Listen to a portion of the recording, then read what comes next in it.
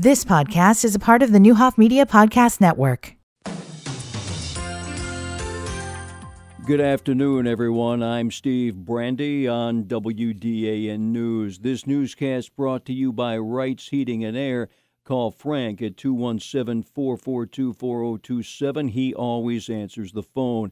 A reminder on the arrangements for former Danville Mayor Bob Jones. A celebration of life will be held at 1 p.m. tomorrow, Tuesday, at Sunset Funeral Home and Cremation Center in Danville on North Vermilion.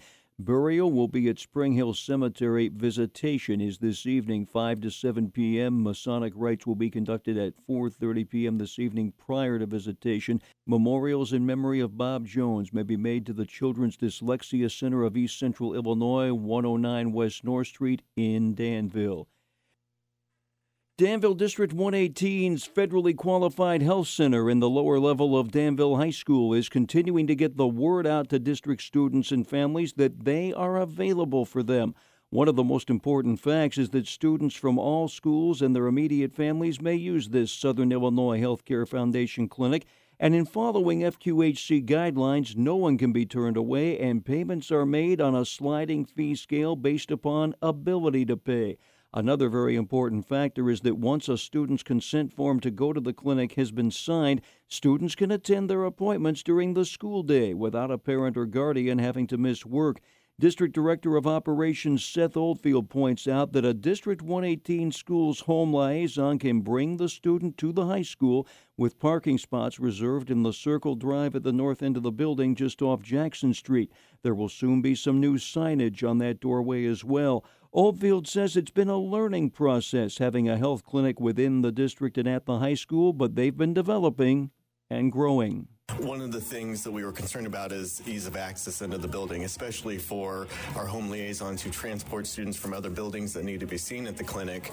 How do we get them into the building quickly and easily and to their appointment and back into class? Because that's one of the main benefits of having a clinic in the school is we can get students back into class as quickly as possible. Family nurse practitioner Kenesha Hoskins took over at the clinic last October. She says it's been a matter of building stronger relationships with all of the schools and the school nurses within the district and making sure everyone knows that the SIHF clinic is available for primary health care services for the students and their immediate families, as well as sports physicals. She says one of the strengths the clinic can offer district families is convenience. The parents are very supportive of this clinic because we can most definitely get them in the same day. Most of the times we get them in the same day. And then we fax their paperwork over to like the nurses, so that helps. When the students come here, they just decided just to come here and see what we got going on, especially when they leave and we give them snacks on the way out. So they love our snacks that we have here.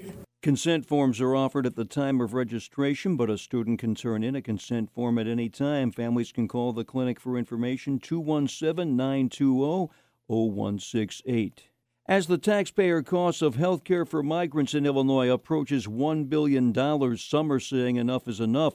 After an initial budget estimate by Governor Pritzker for migrant care of $550 million, that figure has ballooned to around $770 million. State Senator Sue Rezin says that money could be used to help people who already live in Illinois. The money spent on this program inevitably reduces funding and resources available for other crucial and essential programs for Illinois citizens. It was revealed last week by the Department of Health Care and Family Services that nearly all co-pays have been eliminated for migrants. State Senator Chapin Rose says everyone else has to pay insurance premiums and co-pays. Goes to work, does their job, pays their health care premium, pays their kids' ER copay, pays their kids' doctor's copay, and then non-citizens show up and it's free? This is nuts. Around 35,000 migrants have arrived in Illinois from other countries over the past 16 months. The debate around crime and punishment continues in Illinois. Recently, Illinois Fraternal Order of Police President Chris Southwood said what needs to happen is for prosecutors to prosecute crimes. He said a recent story in Dalton of a defendant facing murder charges awaiting trial on electronic monitoring being suspected of a mass shooting is proof the Safety Act provision allowing 2 days of free movement for such defendants is simply dangerous. The Illinois Network of Pretrial Justice says the Dalton case is isolated and most are not rearrested. while awaiting trial. I'm Steve Brandy. You've been listening to the Newhoff Media Podcast Network. For more, visit newhoffmedia.com.